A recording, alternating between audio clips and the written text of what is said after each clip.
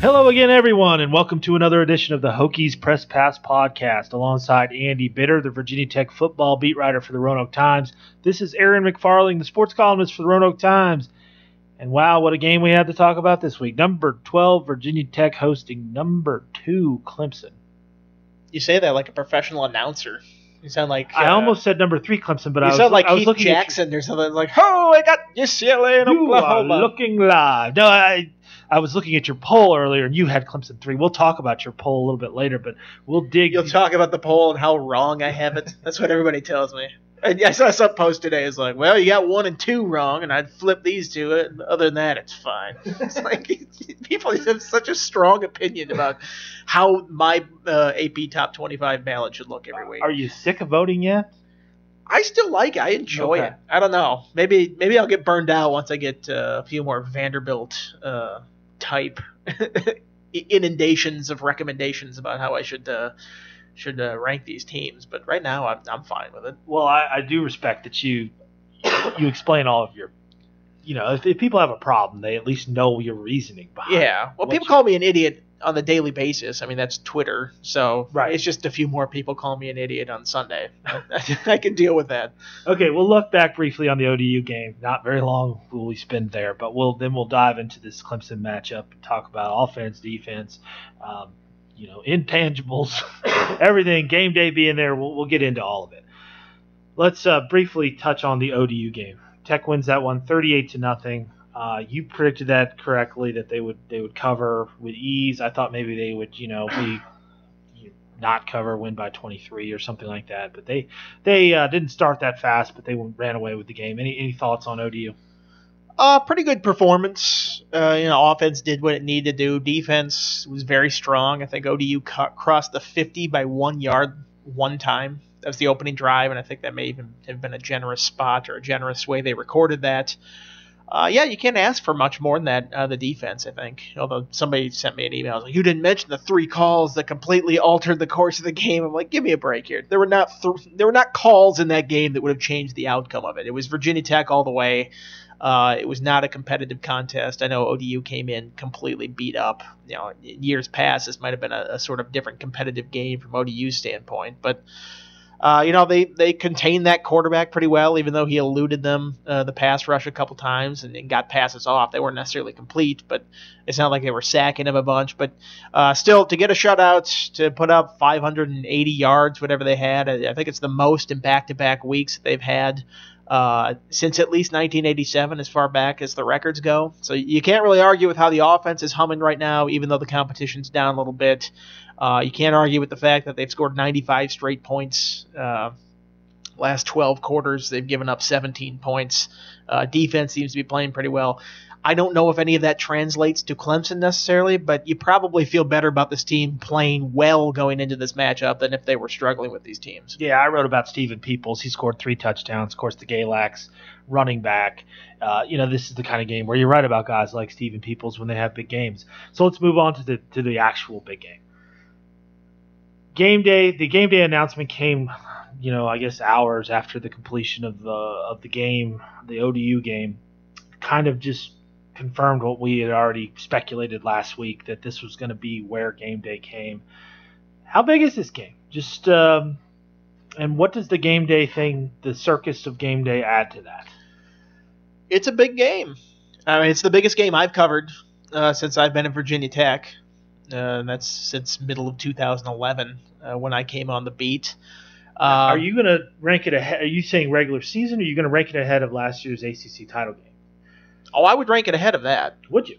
Yeah, I think I would. I mean, Virginia Tech, I don't think was ranked coming into that game, were they? Or if they were, it was way down there. Well, I think everyone kind of assumed that Tech wouldn't give them a great game, so maybe it didn't. Well, I'm talking not like the actual result of the game. I mean, if you go by the actual result of that game, that Virginia Tech Ohio State game a couple years ago when they won in Columbus was huge. I mean, it didn't end up being huge in the standings, but at the time you're like, whoa, that was a huge win. That was a big game. And it turns out in the end, Ohio State was a very good team. I'm just talking about going in, what these two teams are going into this game. Yeah, but I think in stakes, when your stakes are a conference championship, that's a pretty big game. I mean, you win, you are the conference champion. You're going to the Orange Bowl. I mean, there's still a lot of season. I'd still say this is bigger just coming into this. Again, because I feel like not a lot of people gave Virginia Tech a chance in that game. What were they, 10-point underdogs? I think they were at least double digits, weren't they? Yeah, I think it was something like that. And I picked them to cover and then I was rooting hard for them to cover because I remember that very vividly. The way that game started, I was like, oh. Yeah, they were down 14 early. They were down 14 early and didn't really get going until that fake punt, that really sweet fake punt they did on the jump shot pass to Terrell Edmonds. That ended up being a very competitive game. So I think that sort of took you by surprise that was such a good game in that spot on the schedule. This one coming in just has all sorts of hype around it. They haven't had two top 15 teams at Lane Stadium, or one was in the top 5 since that 2007 Matt Ryan game. In hindsight, Boston College wasn't as good as number 2 in the country. Like they were ranked that year. That was a weird season where like 5 or 6 different teams got up to number 2 and then lost. Virginia Tech, kind of kicking itself that year, I think, for not cashing in on the prime opportunity to actually get into that national conversation where all those teams lost at the end of the year. Before that, I think, a game I remember, this was early in my career covering it when I was at the Danville Register and Bee, was when Miami came into Lane Stadium 2003, had a 39-game regular season winning streak, I think, and Virginia Tech just obliterated them. I mean, it was 31-0. D'Angelo Hall had a fumble return for a touchdown to start the scoring. Miami just looked completely lost in that game, and you wouldn't expect that from a team that had been that good at the time. Coming into that, Virginia Tech was number 10, Miami was number 2. So kind of the same rankings in this one. I think David Teal put the stat out there.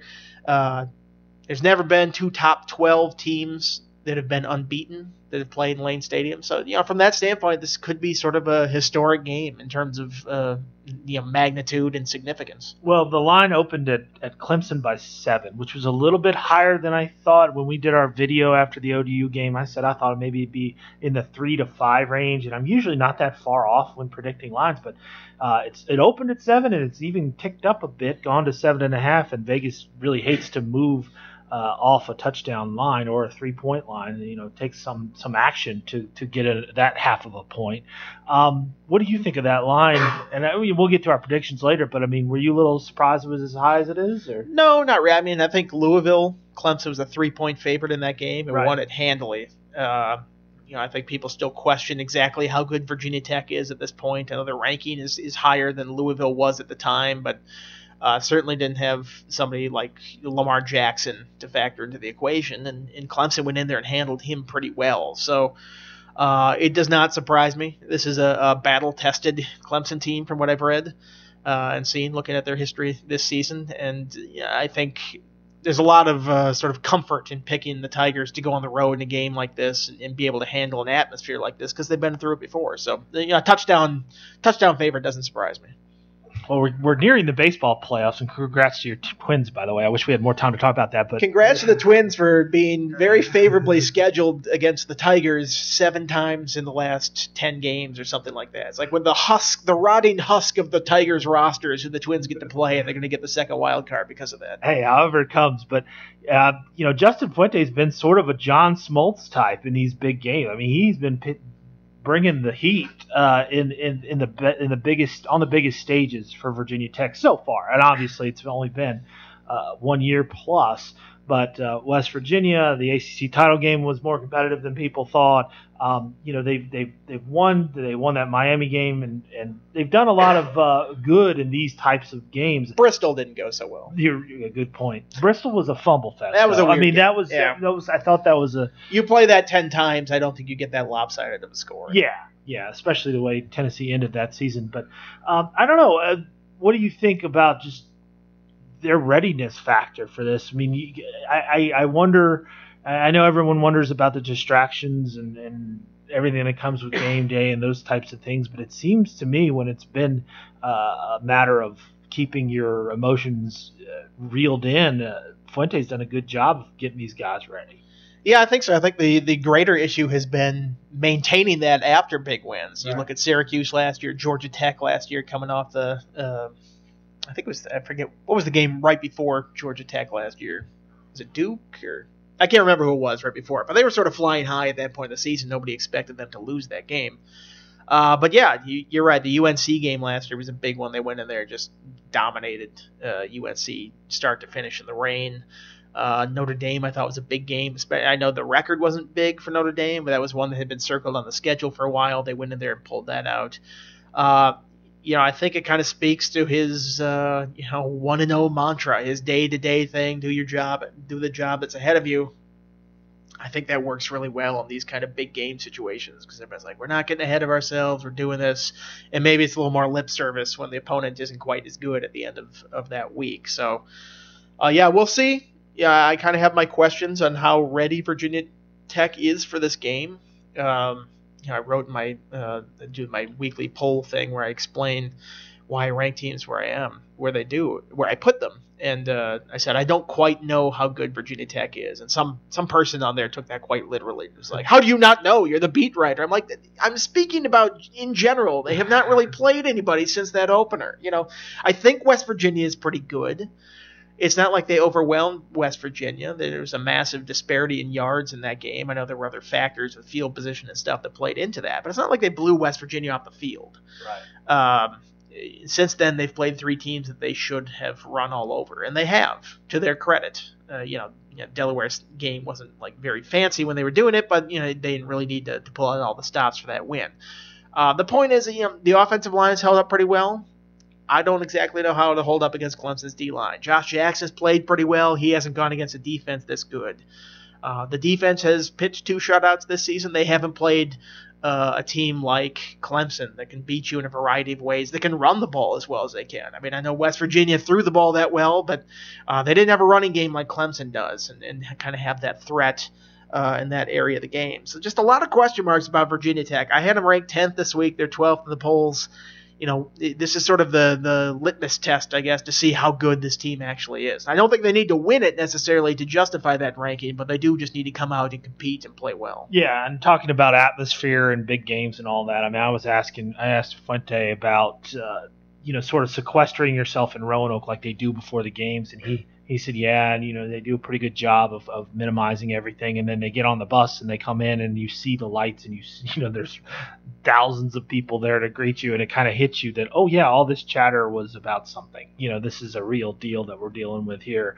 I might write a little bit more about that on Saturday because I think it's kind of interesting how that switch gets flipped, before a game of this magnitude. Well, you touched on the defensive line. What makes Clemson's defensive line special? It sounds like size, speed, talent, and scheme. We asked Fuente about it this week, and he's like it's just like an embarrassment of riches was his quote. He's like, I know guys that they have recruited that aren't even on the 2 deep.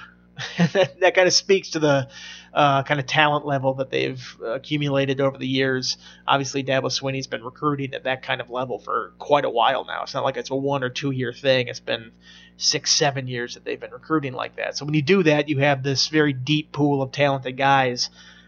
You look at their first team, Dexter Lawrence and Christian Wilkins on the interior are 2 All-American candidates. Cleveland Farrell at end is a guy that Virginia Tech recruited hard that ended up going out of state, that is sort of taken over once he's gone to a starting role last year, is turned into a pretty star player down there. Austin Bryant is the other defensive end who's probably the least talked about guy on this defensive line, and he had 4 sacks against Auburn.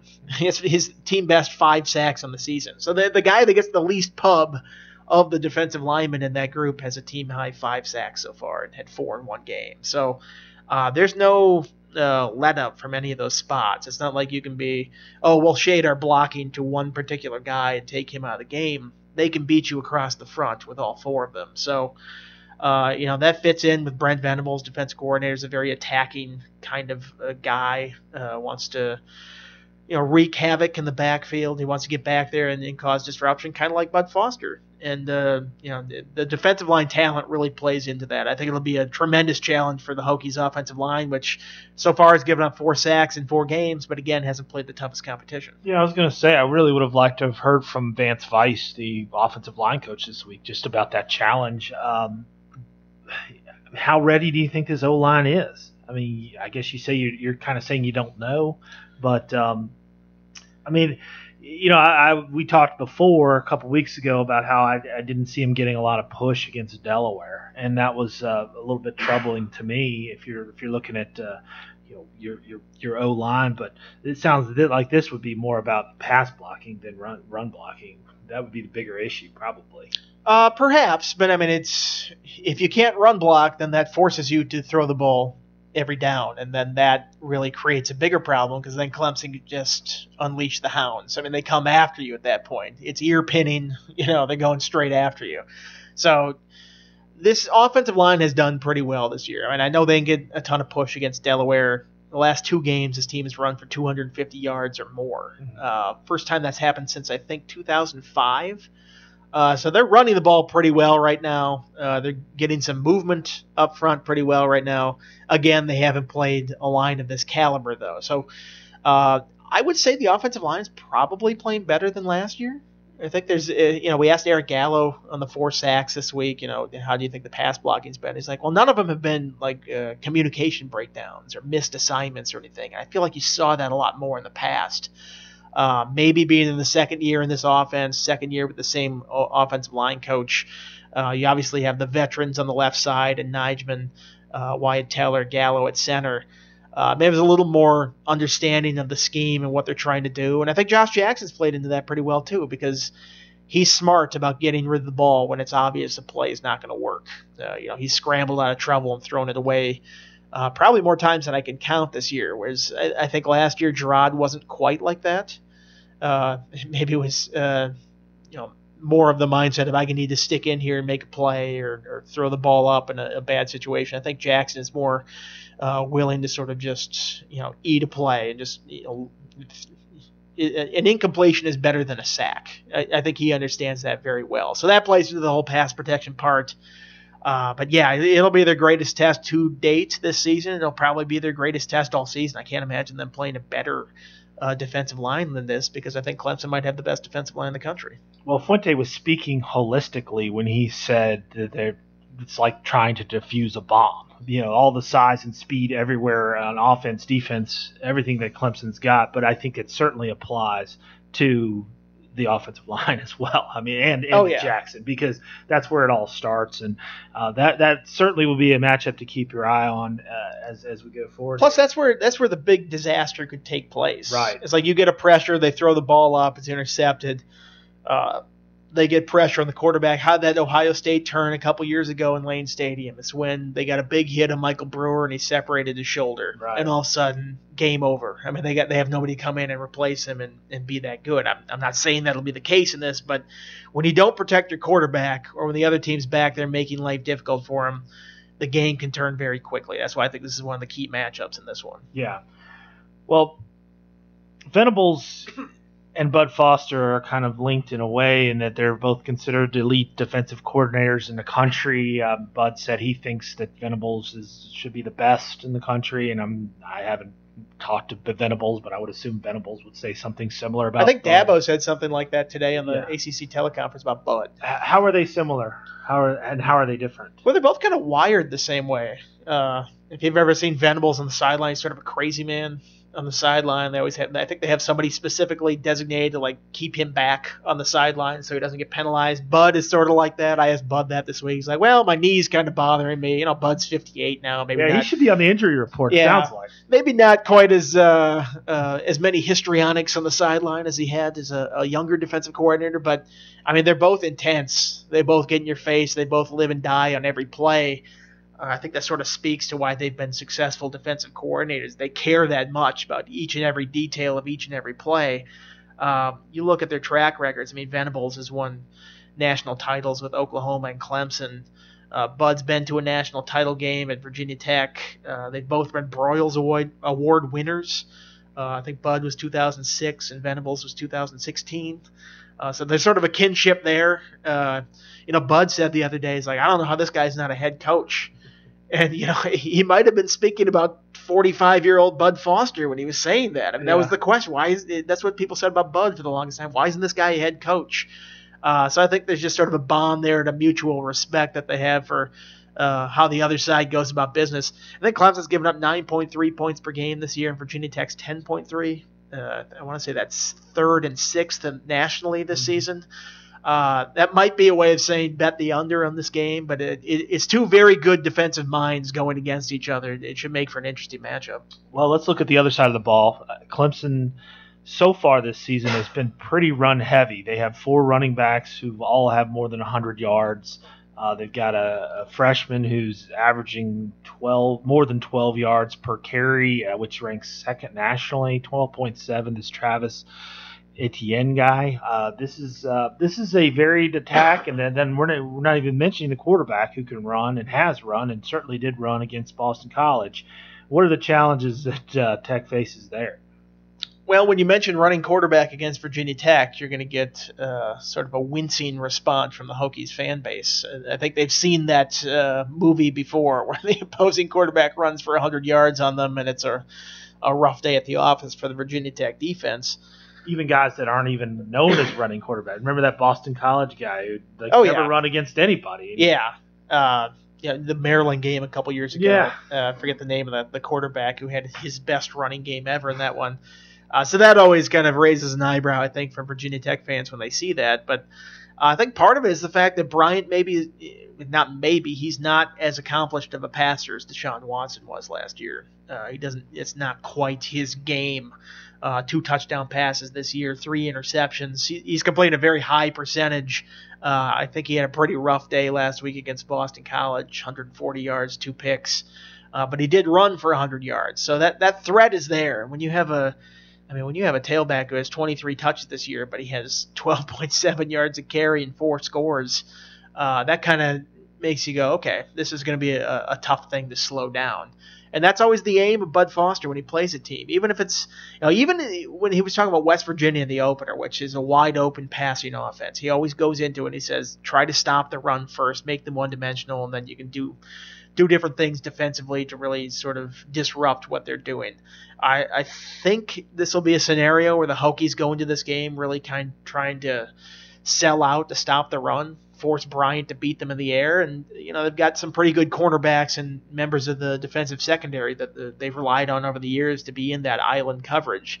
I think it might take taking a risk like that a little bit against a team of this caliber, because you can't just match hat for hat and then the quarterback runs wild on you, and you just can't get into that kind of game, because I think you're not going to win that kind of game. Right. Well, I wrote about Tremaine Edmonds this week because and in researching that column, I went back and watched some of his games. The Miami game, there were some highlights of him playing, and he's better now than he was at that point last year when he was making plays all over the field.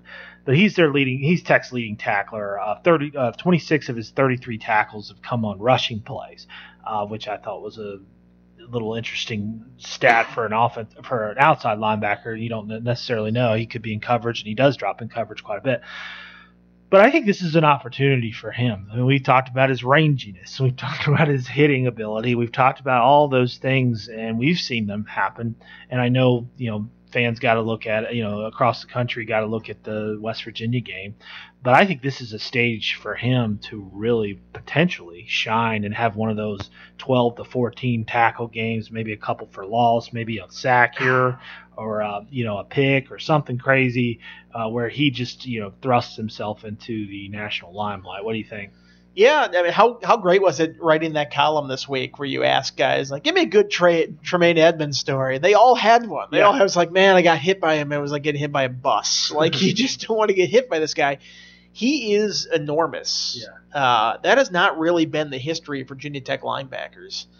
Bud Foster, I think, described him as being a lot like Xavier Adibi. physically, from a physical standpoint, but he is taller than a DB. I want to say a DB is maybe 6'2", 6'3", yeah, something like that. Tremaine is 6'5", 247. I think they list him at. He's every bit of that, too. Yeah, I mean he's a tall dude. He's just like his father. Of the three Edmonds brothers, he is the most physically like Farrell, who was a 6'6" tight end. I think he's on the NFL Hall of Fame ballot this season. He most physically resembles his father, and he, in the past, I think maybe the Hokies would have had him as a tight end or something like that, or maybe had him grown a little bit more and played defensive end. He certainly wouldn't be out of place playing a position like that here, especially with how light some of their defensive ends get. But he has the athleticism to play linebacker, and he's got an NFL-sized body to be there. I mean, you think 6'5", 247, those are like Alabama linebacker sizes, and not a lot of teams have that kind of frame on their linebackers. So it's impressive to see him in person, and they go, that guy's a linebacker? Yeah. That guy's moving around side to side, covering passes, chasing down guys in the backfield. But he's that good, and he's that athletic, and if he has a big game coming up, he already got a little preseason All-America buzz. I think more of a national sense will be focused in on how good he is, and that he might be up for some of those postseason type awards. And more importantly, he needs to have one if Tech's going to win this game. I mean, he has to have a big game, I would think, just because of at least what I anticipate to be a lot of running, and he's going to have to be all over the place. And the one thing when you talk to Bud about his players, he'll always mention their strengths, but then he'll usually throw in a weakness or two. He didn't do that with Tremaine. I mean, it doesn't seem like there is one, or like I'd like to see him be a little better in space or something like nothing like that. So a good opportunity for him, good opportunity for the defense as a whole to show that these last couple of weeks have not been a fluke. Well, it's interesting. You look at the history of physical body types that they've had at that backer position lately. He took over for Deion Clark, who was like 6'2", 220. I mean, he was really light for a linebacker. And people always say, you should play safety at that size for a linebacker. Before that, Bruce Taylor played there. He was a Mike linebacker who played backer eventually. After that Liz Frank injury, I don't think he was quite the athlete Tremaine was, certainly post-injury. Tariq Edwards had a leg injury. He was not nearly this size. It seems like it's been such a long time since they've had that kind of real big physical playmaking linebacker, one of those interior spots that it really does add something to this defense. Yeah. Other side of the ball, a guy who's getting a lot of buzz, Cam Phillips. He was asked on Tuesday whether he felt, he's the leading receiver in the country right now, whether he feels like the best receiver in the country right now, and he didn't hesitate, did he? No, he said, I feel like I am the best receiver in the country. And it wasn't like a bragging thing. Mm-hmm. Like, wide receivers are very brash, and they'll be like, chest thumping and stuff like that when they're saying that. He just sort of contemplatively and then like just sort of matter-of-factly, it was like, I feel like I'm the best receiver in the country. Just said it and just moved on. And everybody's like, you know what? He's got a pretty good argument. He's got the most receiving yards in the country. Tied for fifth in touchdowns, I think. I think he's the third most receptions. He's going to be the all-time leading receiver in Virginia Tech history by the time he's done. I think he needs 12 catches, something like that. Maybe it's 20, something like that to pass Isaiah Ford. He'll get that. He needs 400 more yards to be number one on that list. Barring injury, he'll get that. But he's been everything that they've hoped out of him as a number one receiver. I mean, He's beat guys short on little out patterns. He can kind of tear them apart from just very precise with his routes and things like that and get open. And then he's beat guys deep this year. I mean, he's had a number of big plays, 20-plus yard plays down the field, going over the top of a defense for touchdown. Did that twice against ECU. Had a long one against West Virginia as well. He's just sort of been the total package at receiver, and he's been everything that Virginia Tech had hoped so far. Well, and we've talked about how he's been a little bit surprised that there haven't been more types of coverages placed on him throughout the first few weeks of this season. You would think Venables will have something in his pocket for this guy. I mean, how big of a challenge is it going to be for him to get open in this game? compared to recent games. Yeah, I think that any good defensive coordinator would look at Cam Phillips and go, he's the guy you have to stop. Yeah. I mean, Sean Savoy has played pretty well, but he's a true freshman as their second leading receiver right now. C.J. Carroll caught a touchdown pass last week. But if I'm a defensive coordinator, I go, make those guys beat you. I'd rather make those guys try and go beat you than single coverage on Cam down the field. And I know I don't need to be telling this to any defensive coordinator. I'm sure Venables knows this and has a plan going into this that they're going to pay special attention to Cam Phillips in this game. It'll be interesting to see how Virginia Tech responds. I mean, they haven't had that kind of coverages against him so far, so they've been able to continue to go to him. But Fuente's not a guy who's going to try to just ram his head against the wall if something's not working. If Cam is covered, they will throw to other guys in the offense. They will feature other guys in the offense. It's not ideal, and Cam will still find ways to get open, I would imagine. But I guess I'd be surprised if he had a 189-yard, 3-touchdown game in this one, just because I think Clemson will pay so much attention to him. Andy, do you know who else is a pretty good receiver? I feel like you're going to tell me here, Aaron.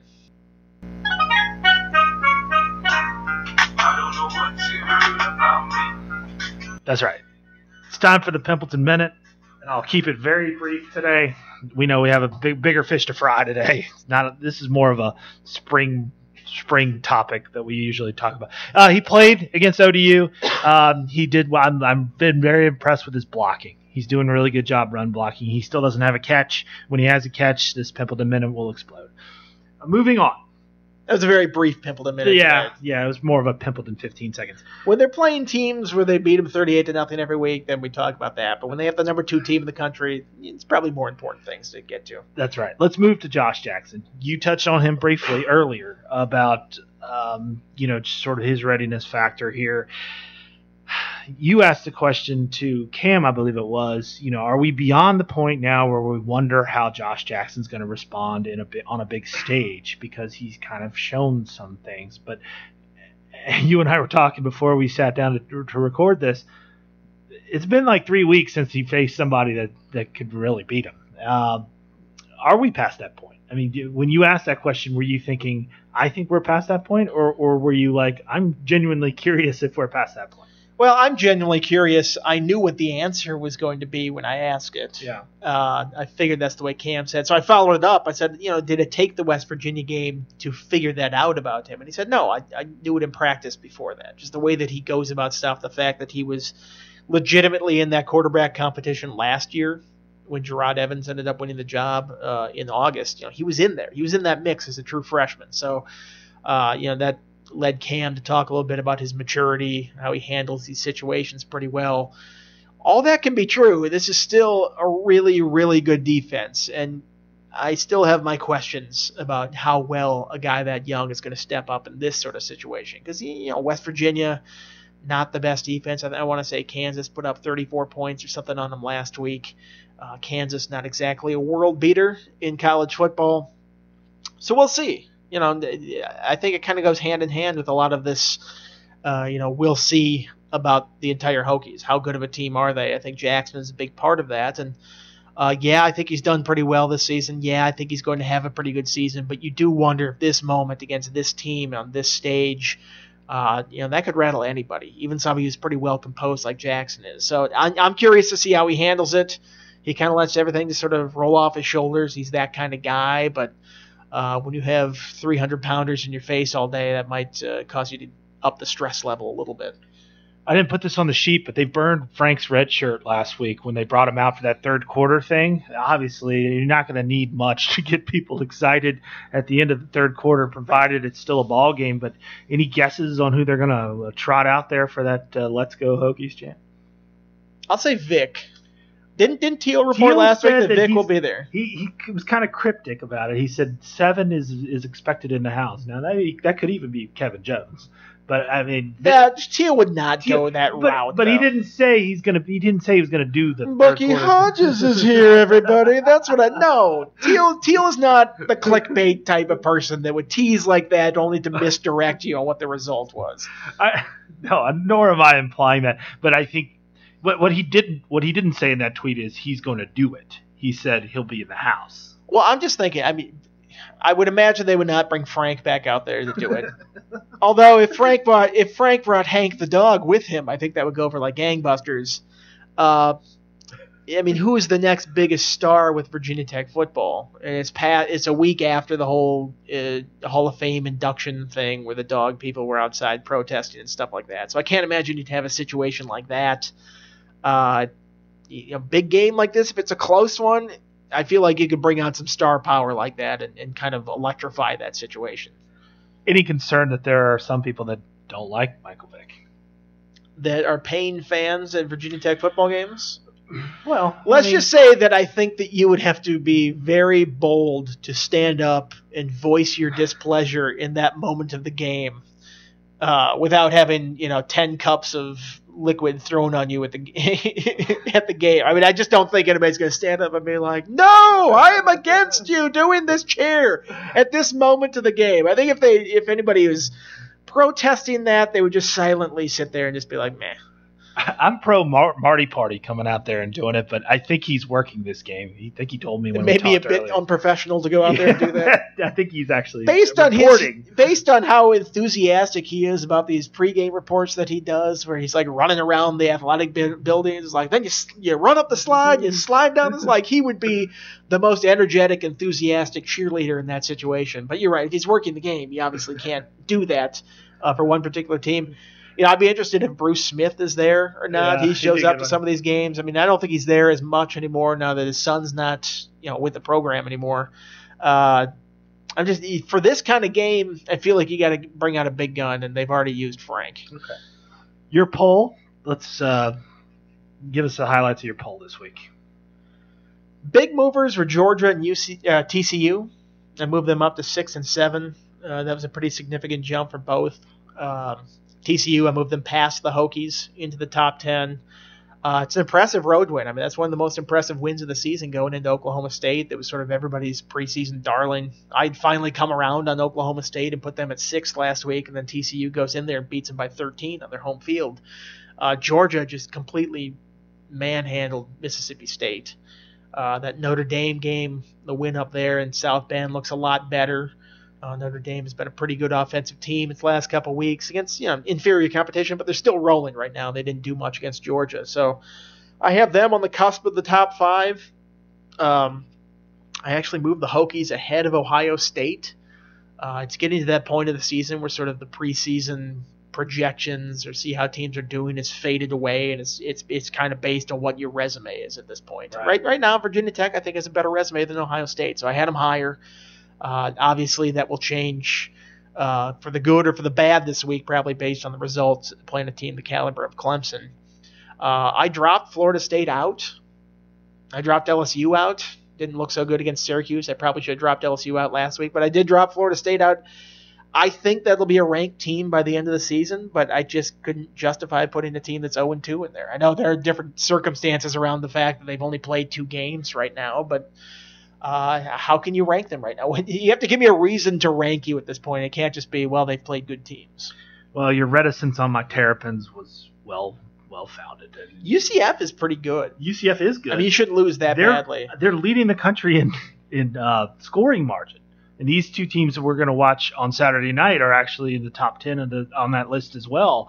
But leading that list is Central Florida, which, Maryland's on its 3rd quarterback. That has a little something to do with what's going on up there. But Scott Frost is going to be a very good coach for Nebraska next year when they end up firing Mike Riley. I will say in my poll, I still have Clemson 3rd. I have Alabama 1st. You beat a team the caliber of Vanderbilt last week, 59-0. You're going to stay number 1.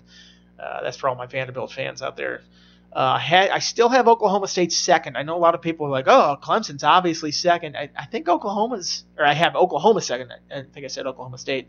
Oklahoma 2nd based on that Ohio State road win, which was a pretty strong showing against a higher-ranked team than Clemson has gone and played this year. Clemson beat Auburn at home, beat Louisville on the road. Those were both teams probably in the 15s. That's where I have them about now. I still think that Ohio State win was better. Now, if Clemson comes in here this week and beats a team that I have 10th, Virginia Tech, that'll be 3 wins against top 15 teams this year for Clemson. That might be enough to jump them up to number 1, just looking at the totality of their resume and everything. that would be pretty impressive, especially doing that twice on the road. So there's a lot at stake in this game in terms of Clemson's ranking, and I think they could get up to the number one. I know a lot of people have the number one right now. I could possibly consider the number one if they win this game. That was a real mistake from that guy. If you're going to criticize somebody for leaving you out of a poll, don't do it before your team's about to play Alabama. Well, the Commodores were feeling their oats before. There was some offensive lineman was like, bring on Bama. It's like, don't say that. What are you doing? You're just inviting it. Don't give them any bulletin board material. I will say, I think Virginia Tech has been pretty bland this week in its interviews. I thought Fuente was intentionally low-key. Nobody said anything incendiary. I look at the Clemson side, and Cleveland Farrell's like, yeah, Virginia Tech coach cussed me out. It's like, man, you didn't hear any of that from the Virginia Tech side. I think they are preferring to try to stay as under the radar for this matchup as possible. Maybe take a page out of that playbook, Vanderbilt, next time that you're feeling pretty good about yourself. Okay, I want everyone out there to close your eyes. We're going to do a little visualization technique here. Picture a horse, okay, and then look way off into the horizon, and you'll see a cart there, okay? I know that this is putting the cart way in front of the horse. What if Virginia Tech wins? What then? What happens with your rankings? What happens to the rest of this season? I mean, when do they lose? If they're going to lose? Well, I think they're clearly a top 10 team at that point. I know I have them 10th right now, so I think they are at that point just based on what they've done. Maybe that's a little bit overranked, but resumes comparing those other teams, I think they're worthy of that right now. I've seen some people have them around 17. Some people have them lower than that. So I think it would take a lot more to get them on board. Certainly beating Clemson would open a lot of eyes. Is that enough to jump them into the top 5? Probably not, just with the way the poll works. I'm not saying that I wouldn't consider that. I'd certainly put them ahead of Clemson. I still think Clemson is a good team if they were to beat them. But the way the poll works is a lot of times people say you win, you move up a little bit. You lose, you move down a little bit. And that there's not a whole lot of jumping of teams for big wins like that. Now, I don't take that same approach, but on the whole, when there's 60 voters like that, you sort of get the aggregate, and that's how it is. It's tough to move up at big jumps. But I would imagine if they win, they would be a top 10 team in the rankings. Going from 12th to at least 10th wouldn't be that much of a jump for beating a team that's the defending national champs. But it is a very tall task, as a lot of teams have found out lately, certainly this year already. So, yes, you're putting the cart in front of the horse at this point. So this is something we've basically been talking about the whole podcast here, but in sort of summation, what does the anatomy of an upset look like for you on Saturday night? What would have to – I mean, how many yards would passing, running, what kind of low scoring, high scoring, what kind of shootout is this? In the past, I would have said, the only way Virginia Tech could win this game is if they make it just a rock fight. If it's like a 13-10 game or something like that. But I think this team has the capabilities of winning in a lot more ways than that. I mean, it can win a shootout. It can win a defensive battle. It can win a game where they have to put up a ton of yards or kind of play ball control. So I don't know if there's really a recipe for success in that mind. I will say they can't let Clemson run wild on them. Yeah. I mean, that's the biggest thing, because I think defensively, if that happens, that limits your options on what you can do to sort of attack this team. And Auburn shut down Clemson a couple weeks ago. I mean, they won that game. Clemson won that game 14-6 because A, it gave up 117 yards to Auburn, and B, it sacked the quarterback 11 times. So that was a true defensive win because Kelly Bryant didn't do a whole lot in that game. I think you need to shut down the running game and force Kelly Bryant to try to beat you in the air. I think that's your best chance for success against Clemson. Boston College kind of did that last week, and then they kind of broke through in the fourth quarter and pulled away in that game. Offensively, it's first and foremost, you have to protect the quarterback. You can't let them live in your backfield all day. And this is not groundbreaking ways to win a football game. This is obvious for every football game. I'm just thinking, against this specific defense, if you don't do that, nothing else matters because you won't get to anything else in your offense. So I don't think it's a game where you have to rush for X number of yards or you have to throw for X number of yards. I think you just need to be effective enough offensively that Clemson doesn't really know whether you're going to pass or run it. Yeah. Because if they know you're going to pass it, they can just come at you with everything they have, and I think that's where they really get effective. And look at that Auburn game. I think that's sort of what happened in that game, and they couldn't do anything offensively. So those two things. And, I think this is a game where special teams will be big. I mean, that's obviously another thing you say in every game, but when a team is as good defensively as Clemson is and has the offensive weapons that it does, you find your edge any way that you can. You can't have Joey Sly missing a 27-yard field goal in this game. That will come back to bite you, I imagine. Oscar Bradburn, I don't think he had the best game punting last week. Probably going to be punting a bit more in this game than they have in the past couple weeks. So they're going to need him to be on his game. Coverage teams. That West Virginia game really kind of turned on a lot of those hidden yardages, they like to call it. You might say it's boomerang. Yeah, boomerang. Good one. I like that. Just based on the amount of yards they saved on special teams. I think that's a way that you can really sort of get back in these games, and that's something that Fuente has done his entire career. Well, to your point about trying to stop the Clemson running attack, Clemson has won 38 straight games when rushing for at least 200 yards. Of course, they've won in a variety of ways. Their record over the last few years has been stellar. But if you can keep them under that 200 rushing total, that would certainly help your cause. All right, it's time for predictions. Andy, I'll let you go first. What do you think? What's going to happen? I'm going to pick Clemson. I'm going to pick Clemson 23-20. I think it'll be a close game. I do. I do have my questions about whether Virginia Tech is ready for a game quite of this magnitude yet. I think they're further along this year than I would have expected, but again, this is just such a big test that I think the emotion will be there and everything. Clemson has been through that before, though. I'll give them a slight edge because of that. I think they come away with a tight victory. I'm going Hokies. Homer boy. Homer over here. Homer. There's a pure wrestling move right there. It's like, oh, you're going to pick against them? Well, I'm picking the home team, everybody. Who wants to cheer me? You got them covering. That's all I care about is who covers. No, I think Tech's going to win, and it's going to be 28-27. It's going to be sounds like a football score. A real hell of a game. I mean, it's going to be, and it's going to take some sprinkles of Beamer ball. I think a little bit of defensive wonder and some crowd magic and all those things that go into playing at Lane Stadium under the lights. And I just Fuente has won me over with his big game performances. That's the bottom line here, and that's why I've sort of been a little bit hesitant in some of these games against lesser opponents, where I'm like, well, I don't know if they're going to really show up, because it's sort of been their MO is that those are the games they don't necessarily have their best, and that's kind of human nature. But when it comes time to play a really good team, they scheme it up well. Bud will have something for this quarterback. I mean, he is a new quarterback. He's shown some good things early on, but it's gonna be a challenge for him too going into this environment. He did just fine in Louisville, and he did just fine against Auburn. But this is, I think, even another level of electricity that he's going to experience here on Saturday. Who is the star of the game then in this upset victory? Tremaine Edmonds. I mean, I think he's maybe he won't be the guy that we're necessarily writing all over, because it's going to be somebody who scores the winning touchdown or something, and it could be Edmonds. Who knows? But I think, he's going to have a big game. As I said before, that's really one of the biggest keys to me in this entire game. Does it surprise you how quickly Fuente has gotten this team to this point? Absolutely.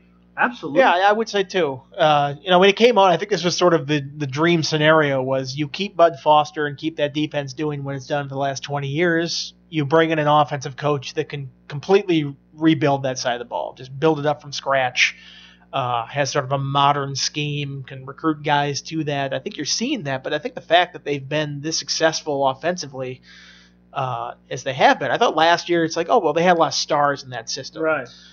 This year you go, oh, it's going to take a step back. I don't feel like they've taken that much of a step back.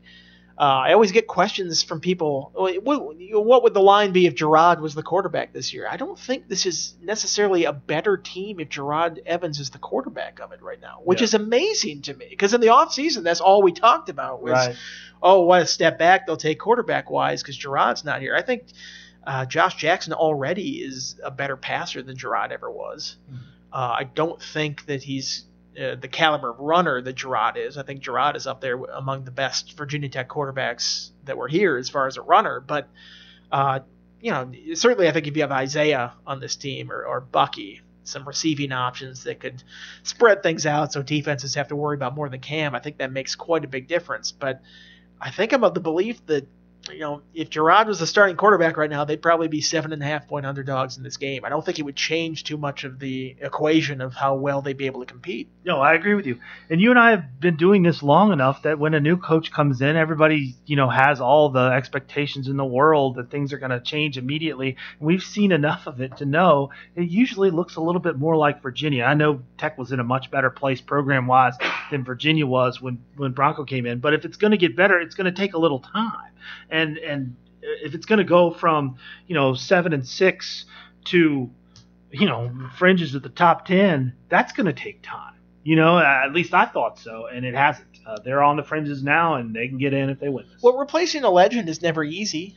It never goes smoothly. No. I think people point to the Florida State example of how Jimbo sort of got that going real quick. Well, Jimbo was on the staff. I mean, he took over. He knew the program. This is a complete outsider that they brought in. And yeah, Bud's still here, so you have that carryover in that sense. But, there's not a ton of success unless the program is just like a machine where you come in and replace a longtime guy like that and you improve this dramatically this quickly. And there was room for improvement. Things had slid off a little bit in the later Beamer years. But this has been a quicker process than I would have thought. And the fact that they're in the close to the top 10 right now in the conversation for ACC title this year with the amount of stuff that they lost last year, I think it's a very impressive thing so far. What's your plan for Saturday? How early are you getting to the stadium? Well, the stadium opens at 3. I imagine Teal will be there looking at his watch, waiting for them to open the gates so he could get in. I don't know if I'll get there that early. I would like to avoid as much traffic as possible, so if that means getting there 4 hours early, I will do that just to not sit in traffic all day. So I'll get there pretty early. And you'll be tweeting about game day? Or? Well, game day's at 9 a.m. Uh-huh. So I don't know if I'll go out there for that. We haven't really had a plan. I wouldn't mind going out there just to check it out, just to see what sort of the spectacle is. They're doing it at a weird place. They're doing it at Alumni Mall, like over by the Torgerson Bridge, which just seems so far removed from the athletics portion of the area that I'm kind of surprised. I guess there are all sorts of logistics they have to go into it. I just thought with a 9 a.m. show like that they wouldn't have to worry about stomping on any game day traffic or anything by the stadium. But no, I might go over there and check that out, just kind of see what the whole scene is like beforehand. Well, it'll certainly be a spectacle, and the game on Saturday night will be one we probably won't forget anytime soon. And we'll be there to cover it all. Be sure to check out our coverage on Roanoke.com. For Andy Bitter, this is Aaron McFarling. Enjoy the game. We'll see you next week.